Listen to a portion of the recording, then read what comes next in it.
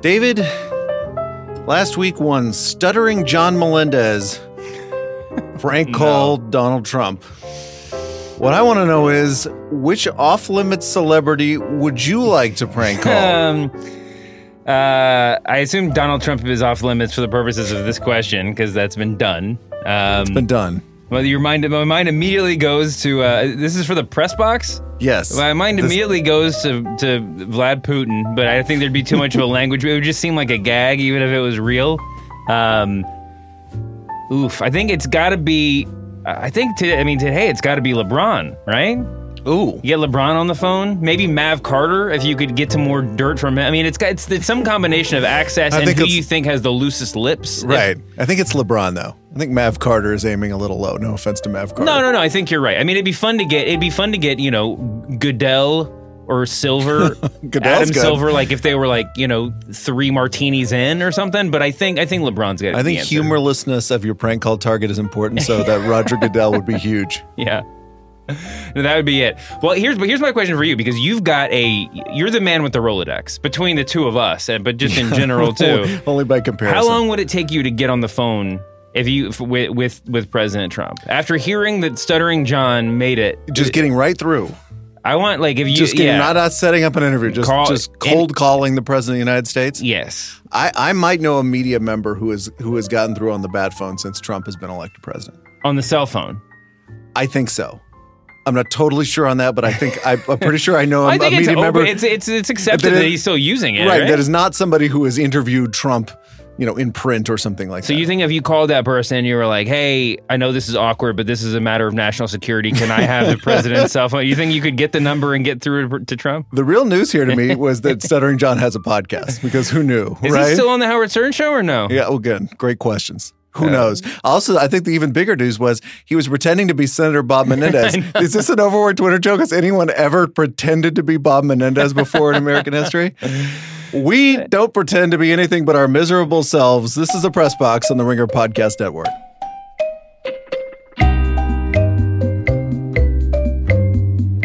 The Press Box is the media podcast where you're not allowed to pretend you knew Alexandria Ocasio-Cortez was going to win the Democratic primary in Queens. You didn't know. You really didn't. We are Brian Curtis and David Shoemaker of The Ringer. Your Ringer syllabus. A lot of news over the weekend, huh? It's been a big one. A very good Kevin O'Connor What It All Means piece on LeBron James coming to the Los Angeles Lakers. Mm-hmm. A heat check about the similar topic. A BS podcast about the similar topic. And in non-sports news, how about our friend Kate Nibbs on civility? One of our favorite subjects here at the Press Box. All right, David, today 3 topics for you. First, we're going to talk about the massacre inside the newsroom of the Capital Gazette in Annapolis, Maryland, and Donald Trump calling the press the enemy of the American people and whether those two things ought to be linked. Second, we will review the media highlights of LeBron James's third decision.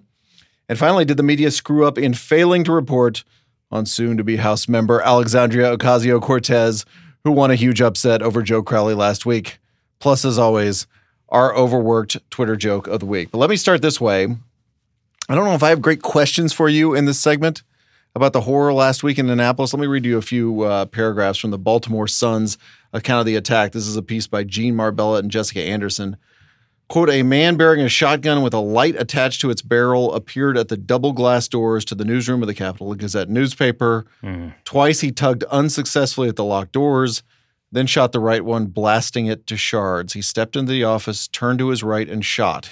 He pumped the shotgun and shot again. He proceeded to walk and shoot his way deeper into the newsroom. There were 11 people at the office at the time. 5 were killed. This is a photographer. Paul Gillespie dived under his desk in the photo area in the middle section of the newsroom and curled himself into a ball.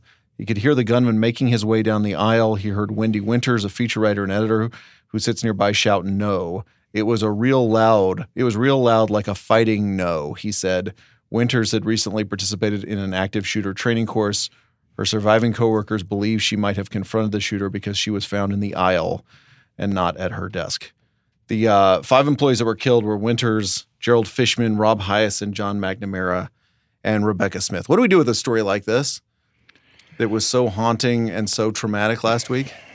That's a great and terrifying question. I have to say, I'm not the kind of journo who hides under his desk, in depressing news weeks, of which there have been many in 2017 and 2018. And last week was a, stare at the floor for a couple of hours week for me on a lot of counts. But this certainly after this, I mean, that was just, I don't know. I don't often feel, I feel depressed a lot, but I often don't let it get to me in that particular way. Yeah. And I let it get to me last week, and I'm right there with you. I think that, I think that I saw a really early report of this, and it just sort of processed it as another shooting, which is, flooring in its own, in a different sort of depressing way. Yeah.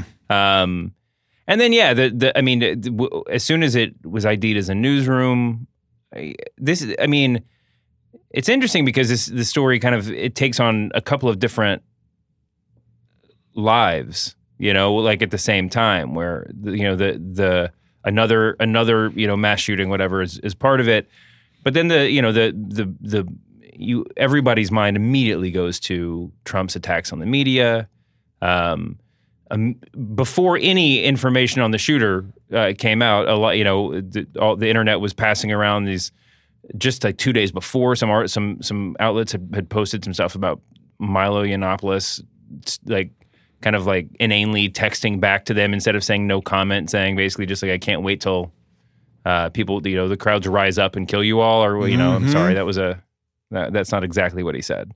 So the battleground, no pun intended, sorry, the battleground sort of shifted away from what actually happened in a lot of ways ideologically before the news even got out. And then by the time, I think this all it probably all boils down to the, what we've talked about many times before, both on the air and in person, about how quick the news cycle is on these things now, that, the calls for gun control, or the calls for, and then the sort of, it's almost a meme now about how the conservative side will be like, this is not the time to be talking about, political issues. But they've basically gotten to the point now where they know if they just keep their heads down for 48 hours and the whole thing passes on, right? So, the cycle on these has gotten so fast. And now, all this is to say, the ideological conversation is happening and ending before the news of the actual news of the shooting even gets solidified. It feels like it's like minutes afterwards. Yeah. A couple of ways that goes, right? Not only the Trump stuff you talked about, but the guy on Fox News, let's not even play the audio. No. But the guy on Fox News saying whether he, Trace Gallagher is his name, saying whether he investigated, whether the paper had an ideological bent, which may have just been one of those things. I am once in a while willing to give people, the benefit of the doubt, speaking extemporaneously in the middle of something like that. I think he deserves the benefit of the doubt. I think he did this with a pure heart and with a, open mind. And was he trying to clumsily make the they don't deserve this point? Yes, I think we give him the benefit of the doubt, but given the benefit of the doubt, this is still bizarrely damning that this is where your mind goes, especially from a reporter on Fox News, just in case you were wondering, this wasn't one of those lefty rags that might deserve to get shot, or whatever. And even though that wasn't what he was saying, he was probably saying, your mind might be going to President Trump. Let me make it clear this is not that, or whatever. But turns out nobody deserves to get shot. That would have been a good point to make. So I think this when you say our minds went to two issues. One was, aside from the political stuff, was the whole idea of just threats that reporters find themselves facing. Right? Yes. Huffington Post did this big piece where they printed a lot of their nastiest email, which will be recognizable to people even who report on sports, right? Who get nutty emails all the time from people. Yeah. And indirect and direct threats. This guy, the suspect's name, Jared Ramos, 38 years old. He had pled guilty to criminal harassment because he was allegedly stalking or harassing a high school classmate or someone who went to the same high school as he did. This was reported in the Capital Gazette, and as USA Today reported, his grudge against the paper resembled a war of sorts. On Twitter, he regularly attacked the newspaper, its journalists and editors, and a judge that presided over the case. Ramos almost regularly posted about wanting members of the staff to kill themselves, hoping the paper would shut down, and repeatedly include the hashtag #CapDeathWatch. In another post, Ramos makes mention of a shotgun, saying, "My bullets are words." Police say Ramos used a shotgun in the shooting on Thursday.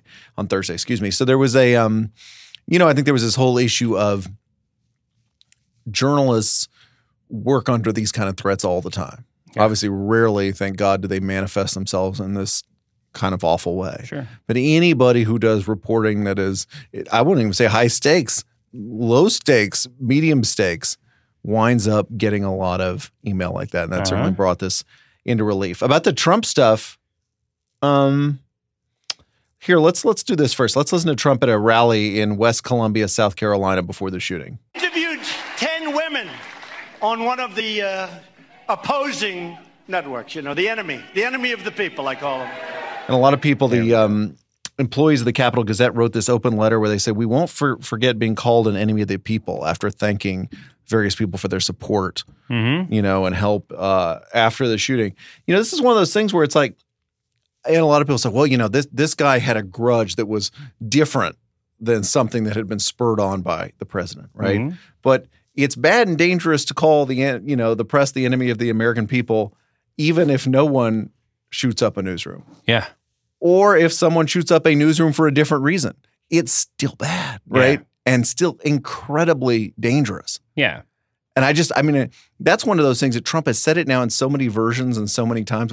Speaking of getting, not even feeling it anymore, like you talk about with shootings. How many times has Trump said this and we just kind of ignore it now? Yeah. So the best case scenario, the worst case scenario is that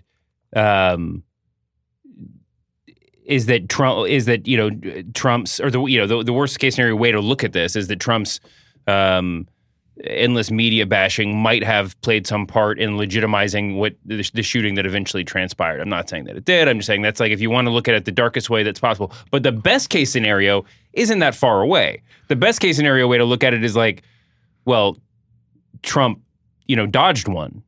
Because everybody watching this happen, no matter what political affiliation you are, spent some time wondering if this was a person influenced by what the president said. That was a real possibility. Yes. And to pretend like, it doesn't matter because this is a different kind of shooting is like, that's just, we should acknowledge this for what it is. It's like what you said about, reporters dealing with this kind of stuff all the time. That's a real issue on its own.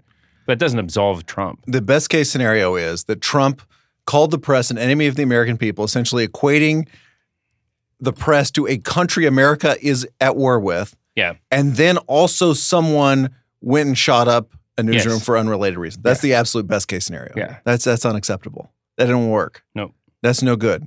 I'm sorry. I know this is not like a hot counterintuitive take here, but that's just absolutely unacceptable. Yeah. What's your bet the next time Trump uses that phrase after this? Made some, some thoughts and prayers stuff on Twitter and stuff like that. He seemed slightly apologetic, or at least reserved, right? Well, we know he's like, But that's the thing, is we know he's going to forget the next time he goes out, the next time he's doing a rally. So he'll go back to the, playing the oldies, playing the greatest hits. Yeah, and he treats it. It's like one of those lines at a rally. It's sort of like lock her up was, right?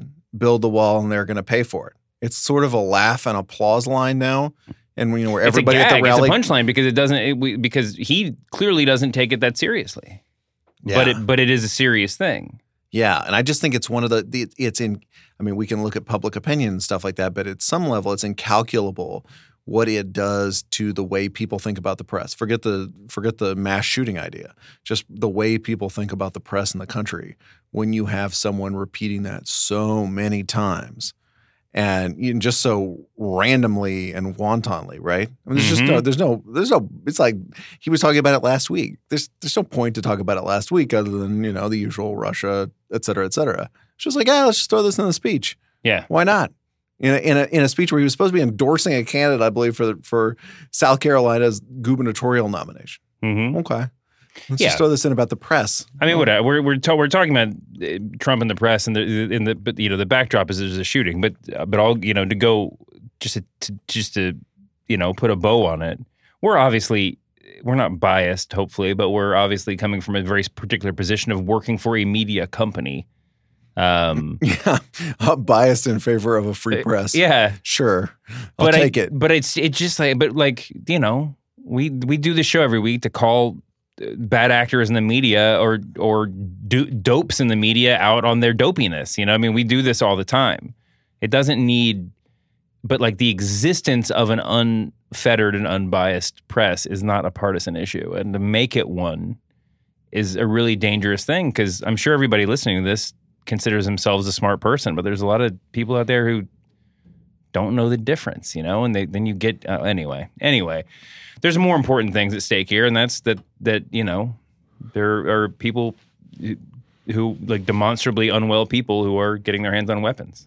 Yes. Which is something we've talked about before. And as you say, I think that may be the saddest part is when you register, you're just like, a shooting happened, you know? Yeah. Like, an NBA signing happened or something like that. And this one of all, I mean, you know, you always hear about these horrific personal stories of, you know, people or women in relationships that you know, predict their own demise, their own death at their mate's hand or whatever. But this is one of those stories on a bigger scale. There were people at the paper who were like, yeah, we got to watch out for this guy. This guy might shoot us. This guy, whatever. Absolutely. And then it happened and there was nothing to be done. I will segue awkwardly to the overworked Twitter joke of the week, David, where we celebrate a gag that was so obvious that all of media Twitter made it at exactly the same time. First of all, I got an email, a plea, if you will, from one Ben Waldman, who asked me if we could do anything about the tweets that say, insert free agent superstar's name, why I'm joining the Athletic. Right. Do we have we reached full saturation on that? Yes, I think so. We did have Anthony Kennedy why I'm joining the Athletic last week. It was that was a good one. I like that. I think this may be beyond our power. Anyway, consider this the public shaming if there hasn't been one of anybody making more jokes about that. David, you might have seen, this was low on the NBA transactions news scale, but Austin Rivers was traded by the Clippers. The team coached by his father, Doc. I'm very familiar. Father trades away son, okay? Uh-huh. It was an overworked Twitter joke to invoke the season 4, episode 24 episode of The Fresh Prince in which Will was rejected by his birth father. Can I play you a quick clip? Please. Now, you know what, Uncle Phil? I'm going to get through college without him. I'm going to get a great job without him. I'm going to marry me a beautiful honey, and I'm going to have me a whole bunch of kids. I'm going to be a better father than he ever was. And I sure as hell don't need him for that, because ain't a damn thing he could ever teach me about how to love my kids. Wait for it. All right. How come he don't want me, man? Why are you laughing, David? Why are you laughing? Because Will Smith is a great actor.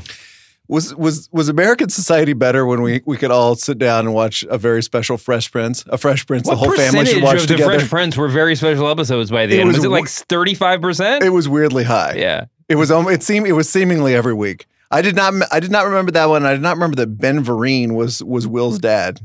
Oh, I totally forgot that. Learn something new every day. In other news this week, the Wall Street Journal. A big heel turn by Ben Vereen. I know. Who knew? In other news, the Wall Street Journal reports that cuts to 2 fiber lines caused a widespread system failure at cable giant Comcast. Okay? Uh-huh. It knocked out cable, internet, and phone services around the country. It was an overworked Twitter joke, and here I'm the obnoxious voice of the person you hear on the tech support line to say, quote, has Comcast tried unplugging itself, waiting 10 seconds, and plugging itself back in? Thanks to Jeff Hoffman for that one. That was good stuff. And last week, the biggest political news of the week, Supreme Court Justice Anthony Kennedy announced he was retiring at age 81. Did you see the Donald Trump Jr. tweet about this development? Oh, yeah. Quote, OMG, just when you thought this week couldn't get any more lit, I give you Anthony Kennedy's retirement from #SCOTUS. It was an overworked Twitter joke to reply, quote, the word lit was pronounced dead at 1:23 p.m. on June 27, 2018. The black community would simply like privacy during this time of mourning.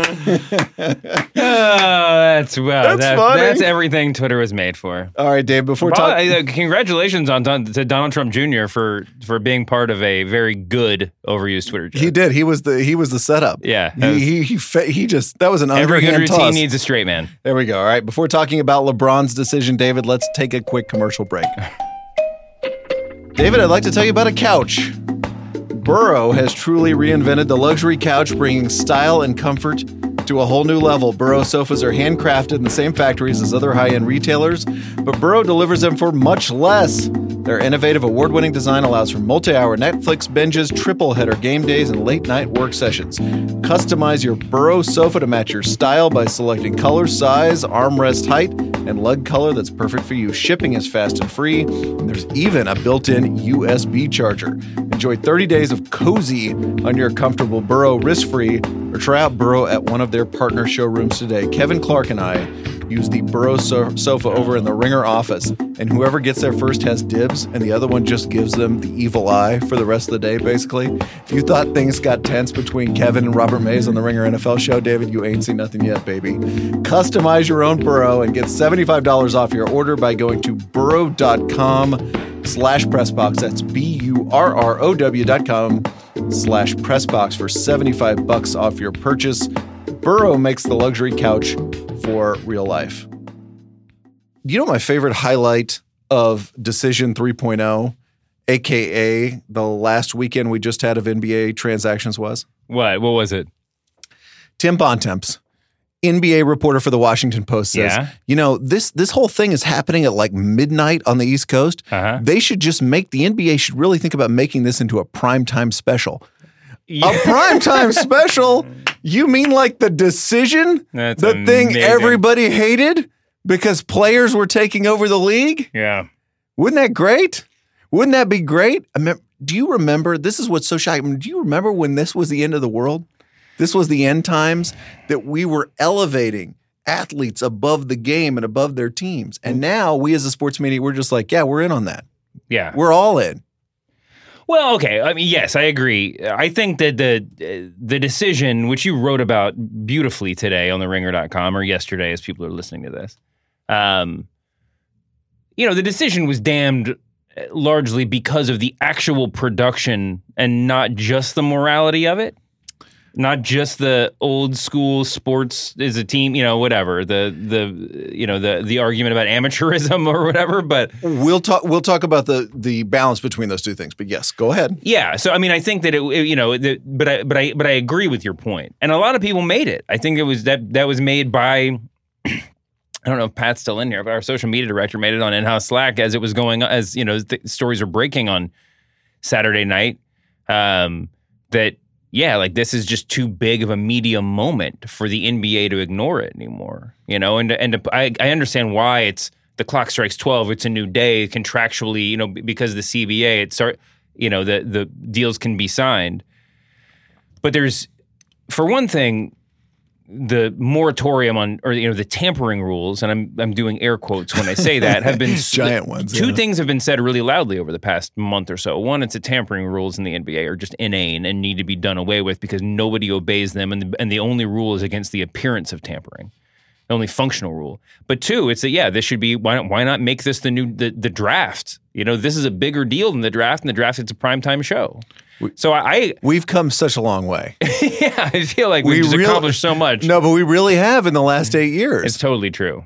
Because I feel one, we've just entered this general transactions world, right? Yeah. Where transactions, especially in basketball, I mean, baseball's had the hot stove league for, who knows how long. I think the NFL probably did a better job of marketing even Black Monday. That was always my favorite, where all the coaches got fired. Yeah. It was like a holiday on the NFL calendar. Yeah. Oh, we just fired a third of the coaches. Let's get on absolutely TV. True. But the NBA was a little bit slow in this.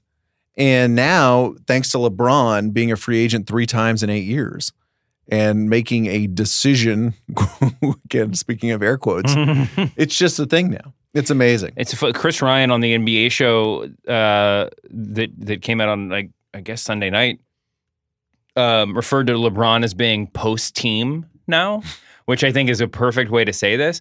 But I remember when decision number 1 came down, and it seemed like a pretty big deal that LeBron was going to change his number to play in Miami.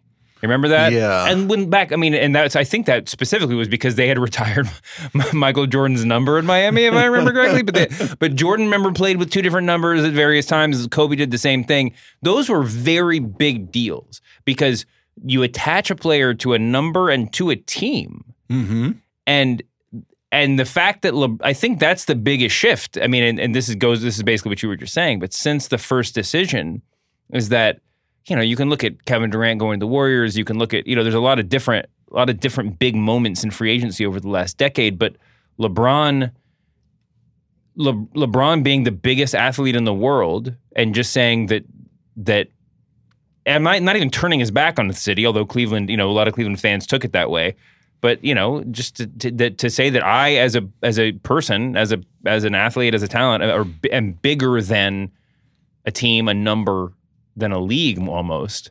That's what shifted everything. Absolutely. No, I think that's exactly right. And I don't even, it's funny because we think about it in terms of power, I'm bigger than this. I can tell these teams what to do, right? But it's just agency, right? It's LeBron saying, I have the power to do this. Yeah. I'm not evading the rules. These are the rules. Mm-hmm. This is collectively bargained free agency. Sure. I'm just taking advantage of it, right? I'm saying I'm the most sought after basketball player in the world. I'm the best basketball player in the world. And I'm not going to pretend like I'm not. I'm not going to pretend like I'm going to go, write this down on a yellow pad and never mentions I'm going to have a TV special. I'm going to do the Lee Jenkins thing. This time we did the Instagram stories thing. They kept it pretty reserved this time, yeah. But that was, I think, the big shift in the media was what you just said, which was the media supported free agency, of course, and I think we would have been hard to find a media member in 2010 when the first decision came down that didn't support free agency, right?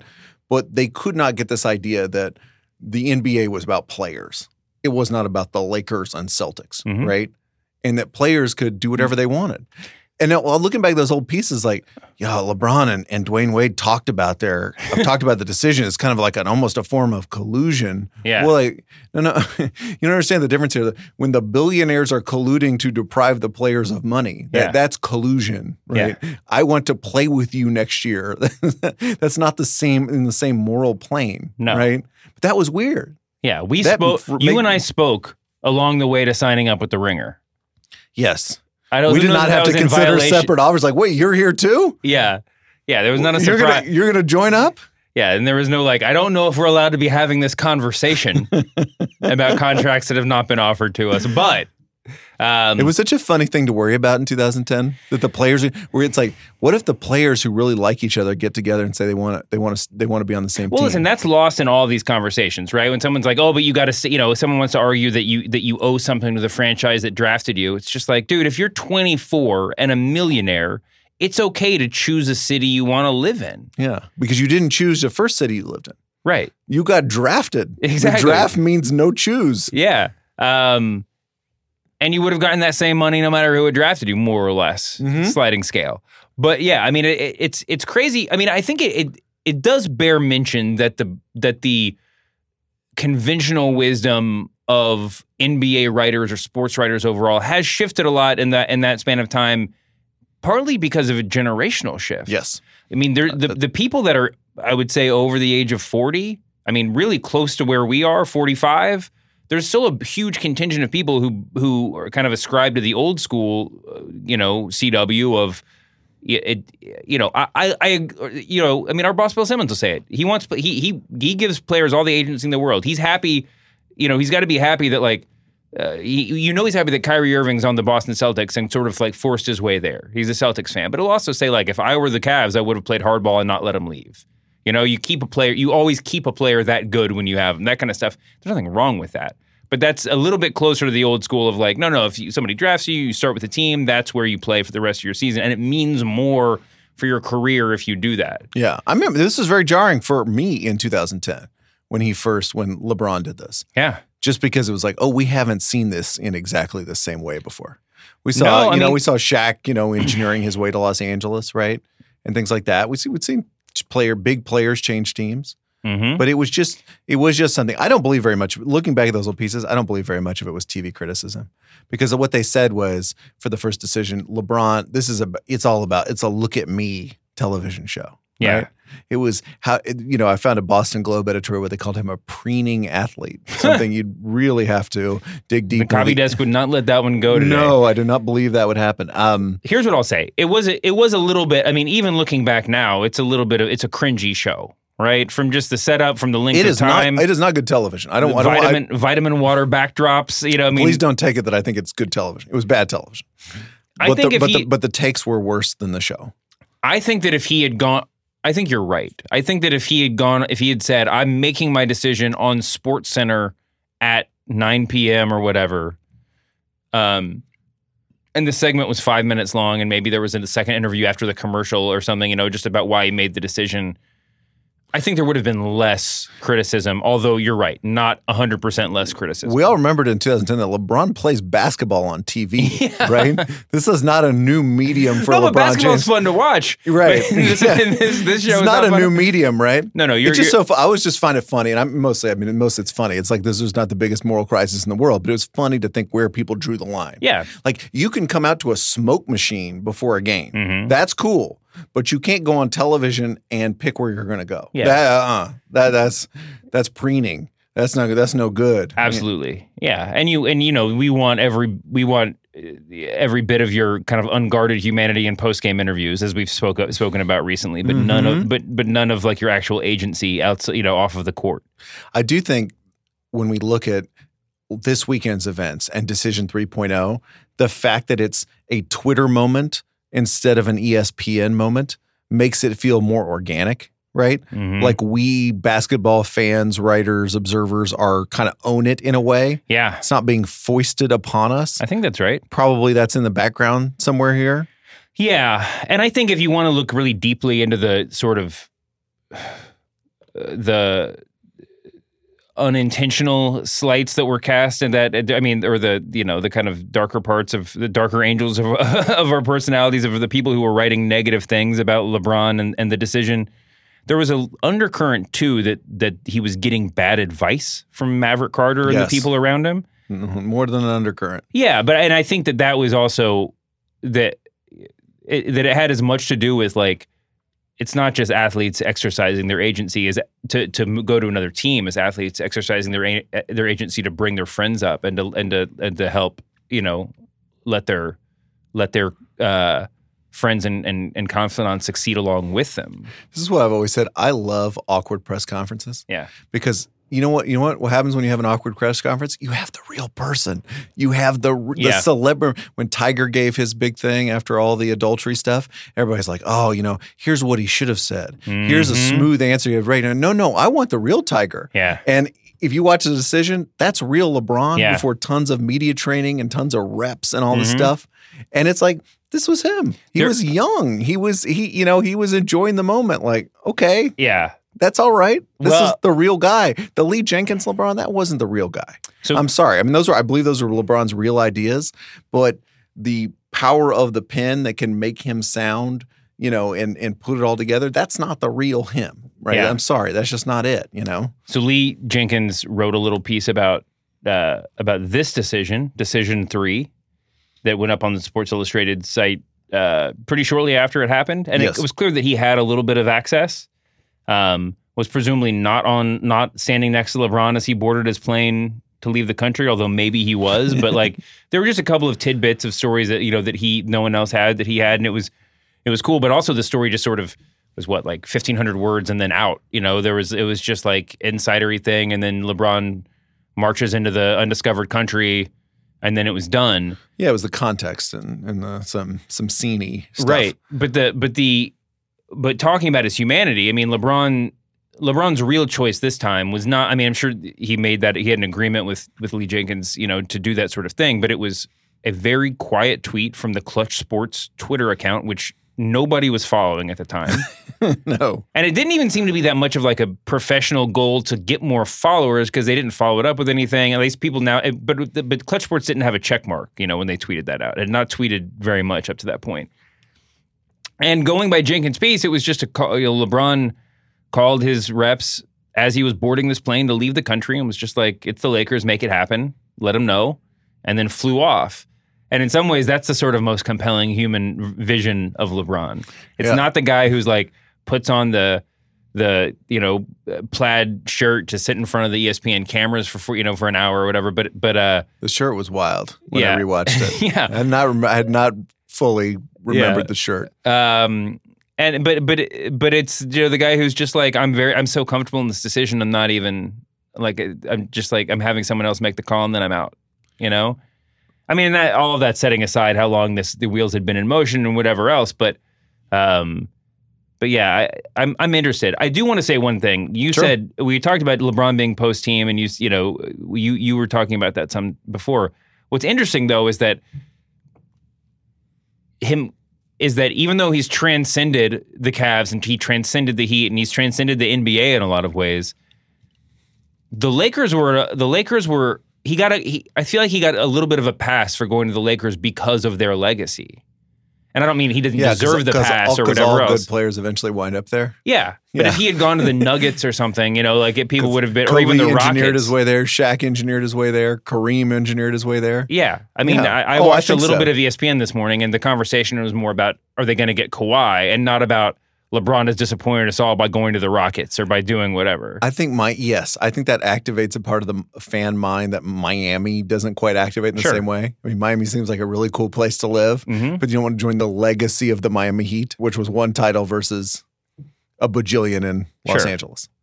Yeah, no, it's funny. I do, and just to put a bow on this, as you would say, the changes in the media are fascinating to me. You mentioned that the basketball media is different. It's younger. I think it's just something Brian Windhorst mentioned to me when I interviewed him a couple weeks ago, which was it's now very national.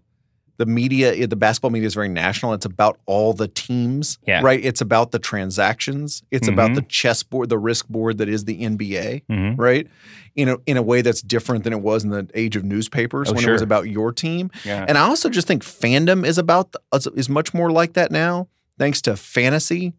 Thanks to just the access to information we all have that we didn't have when we were growing up, the fact that you have access to Woj's Twitter, you're kind of being told to think about to be an NBA fan as much as you are a Mavericks fan. And the little not even little, it's not insignificant that players don't live in the cities that they play in for the most part anymore. LeBron's been living in LA for a while. He has a house in Akron, obviously, but and team owners more and more don't reside anywhere near the teams that they own. They're all just hedge fund guys in New York. The things that used to bind us or bind teams to cities are just flitting away. Yeah, and a discussion for another time. But I always wondered that about when the Athletic says we're covering local teams like they don't anymore.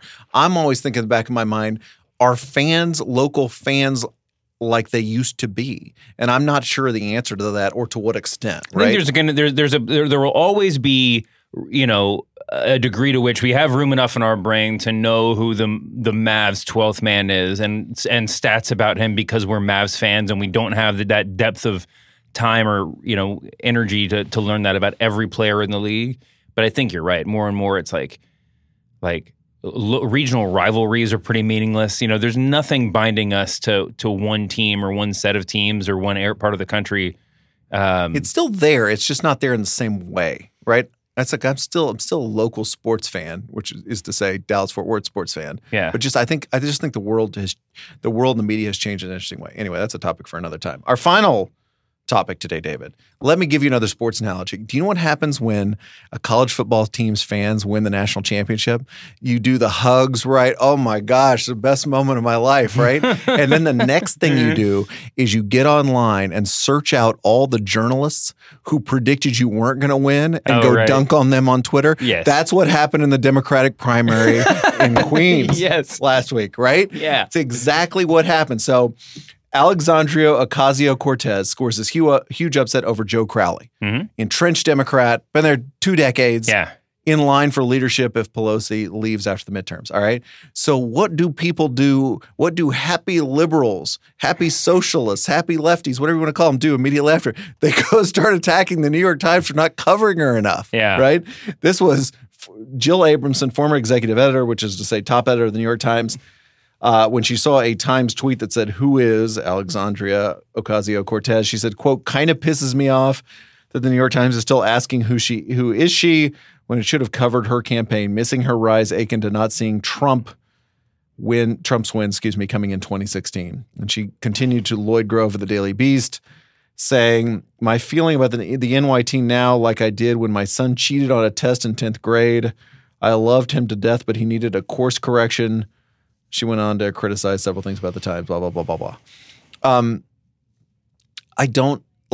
I understand if the Times could turn back the clock, they would absolutely cover this race more, right? They would have written the standalone profile of her, which they did not before the race. She was in several articles, a number of articles about different candidates. Yeah. About women running for Congress and stuff like that. But the this idea that's what we need to attack at this moment. And I understand, right? What is it? Is it people we're mad, we're down about week of Trump, week of Supreme Court, week of Muslim ban, and that's naturally where you go on Twitter? Like who can I lord this victory over? Yeah, I mean, I think there's also the big the further left contingent, which has a louder voice. I mean, maybe not a terribly outsized voice, but a somewhat outsized voice online. The sort of Bernie Sanders contingent that feels that like they've been marginalized since the presidential primary. Okay. Suddenly have a sort of totem, and a victory that they can count. And I think there's a lot of, it's like everything online is an opportunity to get to be heard by somebody, right? And you don't forego your opportunity because you want to give people time to hug and celebrate. But yeah, I mean, I think that the spiking the ball on the New York Times is a bipartisan pastime at this point. I mean, it's something that many people do, joyously for very different reasons. I mean, there's a distinction between the conservative side, sort of like legacy media is inherently evil or worthless. Worthless is probably a more general thing than, I mean, I don't think they're all demonizing the New York Times or whatever, but and then on the further left side of the scale, this is the sort of blindered old guard that needs to be replaced.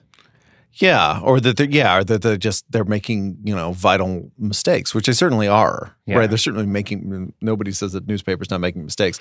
I think the interesting story about Ocasio-Cortez is how entrenched she was in, and how well she worked the what we could call the alternative media, the lefty media. Right? Yeah. The Intercept made her campaign a focus. Mm-hmm. And wrote about her a number of times. Yeah. Interviewed her. Glenn Greenwald interviewed her. It says she talked to the Young Turks. Right? Mm-hmm. Dave Weigel, who wrote about her campaigns, reported that at her victory party included two hosts from the left-wing Chapo Trap House podcast. Yeah. Documentary filmmaker Josh Fox, Ryan Grimm, DC bureau chief of the Intercept. So she worked that section well, and so I think what she understood is that, which a lot of people have, is that lots of power can come from in a Democratic primary. Mm-hmm. There's going to be low turnout. It's going to have voters that really care about the issues. Yeah. That you can get a lot of power through those kind of channels too. Mm-hmm. Right? This is somebody who's, had been an organizer and a bartender fairly recently in life, right? But her platform appealed to the people who write those websites, and she got a lot of mileage out of it. Yeah, I mean, it's not hard to. I mean, people lament the relatively low voter turnout in all American elections. Least to say, congressional primaries. But you understand why, like, a large swaths of like the Queen's voterate, would not be compelled to personally turn out to vote for or against Joe Crowley on his own, just standing on his own. Yeah. Who, by the way, she changed the race and made it about her, and her arguments about Joe Crowley. To people who read The Intercept or, listen to Chapo Trap House, the election's now about someone that they're actually aware of, you know? I mean, many brave and why, many brave people in the, national media have admitted since this happened that they couldn't pick Joe Crowley out of a lineup. I count myself among those, although I don't consider myself brave. I'm late to the game on this. There's so many people on Twitter, by the way, no idea who that guy was. And he was number 3 in the Democratic number 4 in the Democratic Party. Yeah. But like if you Google image search him and you're just like, this is like not a stock villain. I don't want to cast aspersions on the guy. This is like if a movie director wanted to cast ironically cast a United States senator from years gone by, this is who I'm pretty sure the Coen brothers did cast him. And I don't know, did he run the movie studio or was he actually a United States senator? No. I think it was like Pappy, what's his name from Oh Brother Where Art Thou? But like he's like it's so silly that like he could have been like run the bank too. Yeah, exactly. Yeah, Joe Crowley is a champ. I'm sorry that the guy lost, but like this was a this is in retrospect is the easiest thing in the world to say. In retrospect, this doesn't seem terribly shocking. What's shocking is the lack of the foresight of places like the Times to cover it.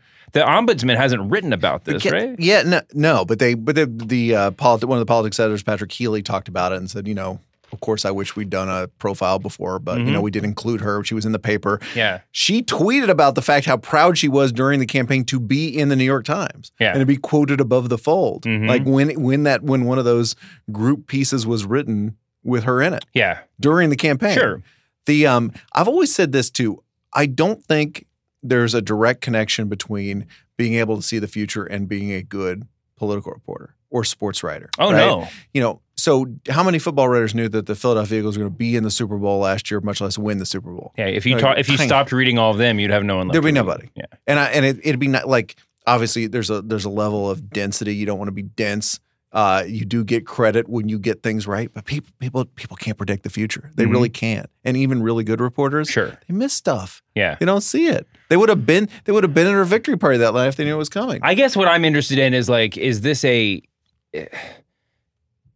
I think it's just a very basic question. Is this do we think that the error was the sense of inevitability because Joe Crowley was had the position that he did in the House, or that he was such an institution in his district, or was it just a real utter blindness to a great campaigner, a great future politician that was happening outside their door? You say blindness, but there's just a lot of representatives up for a lot of primaries. The idea of comparing this to Donald Trump is crazy. That's that we should not. It's fine to miss. I just mean it's like missing the energy, right? Missing that she had a real chance. There were a couple of other close primaries, Democratic primaries. Also, Democrats haven't really done an effective job of primarying entrenched incumbents like Republicans have done in the last few cycles. So maybe your eye's a little bit off the ball. There was that Staten Island Republican primary that everybody was watching. Yeah, between Donovan and Grimm. Couple more media highlights. One was, did you see that Sean Hannity put up her platform in this big screen thing? Yes. Did you see this? And it Fantastic. said Medicare for all and housing is a human right. These were all negative things. And I love this tweet by Jacobin that said, Comrade Sean Hannity brings our message to the masses. This is great.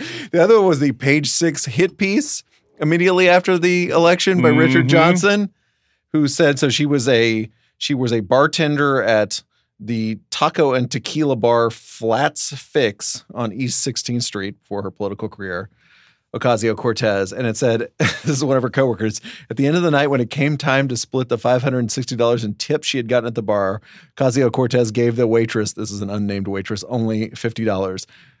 It says so much about her character, says my source. From that point on, I wouldn't talk to her. I couldn't look at her. That's the first political hit. Welcome to New York politics. Speaking of seeing the future and also about hits, the other thing that's come out in the past, day or so, is that there's a number of people on the right wing, Katrina Pearson, John Cardillo from where does he write? I don't even know. Breitbart, a couple of Breitbart writers have found pictures of the house that she grew up in Yorktown Heights and saying this is far from the Bronx. This is a middle class neighborhood. She's fibbing her story, fibbing about her backstory about being this sort of working class girl. And then she, of course, Ocasio-Cortez fired back, and she was just first of all, a lot of the facts in these accusations have been wrong. They accused her of going to Ivy League, and she didn't. But she was like, yeah, my mom scrubbed toilets to move me 40 minutes away to afford me to allow me to go to a good school because and I grew up seeing firsthand how that small distance can matter so much in a child's present and future, and it ended up turning into a real positive for her. But I think talking about foresight, talking about predicting the future, whether or not the New York Times dropped the ball or not, whatever. The Democratic Party certainly didn't, as a whole, see this coming. The Republican or conservative establishment, I think, has a pretty good idea of what they're afraid of in the future, and that's her, right? I mean, to be going in on snapping, Zillow pictures of her childhood home to score some cheap political hit, and failing, going out on a limb and failing. I think there's a long way to go, but I think that they see a lot more of potential for her in the future than anybody saw a week ago. Zillow is the new frontier of Oppo research. I love that. That's the press box for this week. Thanks to our producer, Evan Campbell, sitting in on the board today. For David Shoemaker, I'm Brian Curtis. See you next week with more hot takes about the media. Yeah.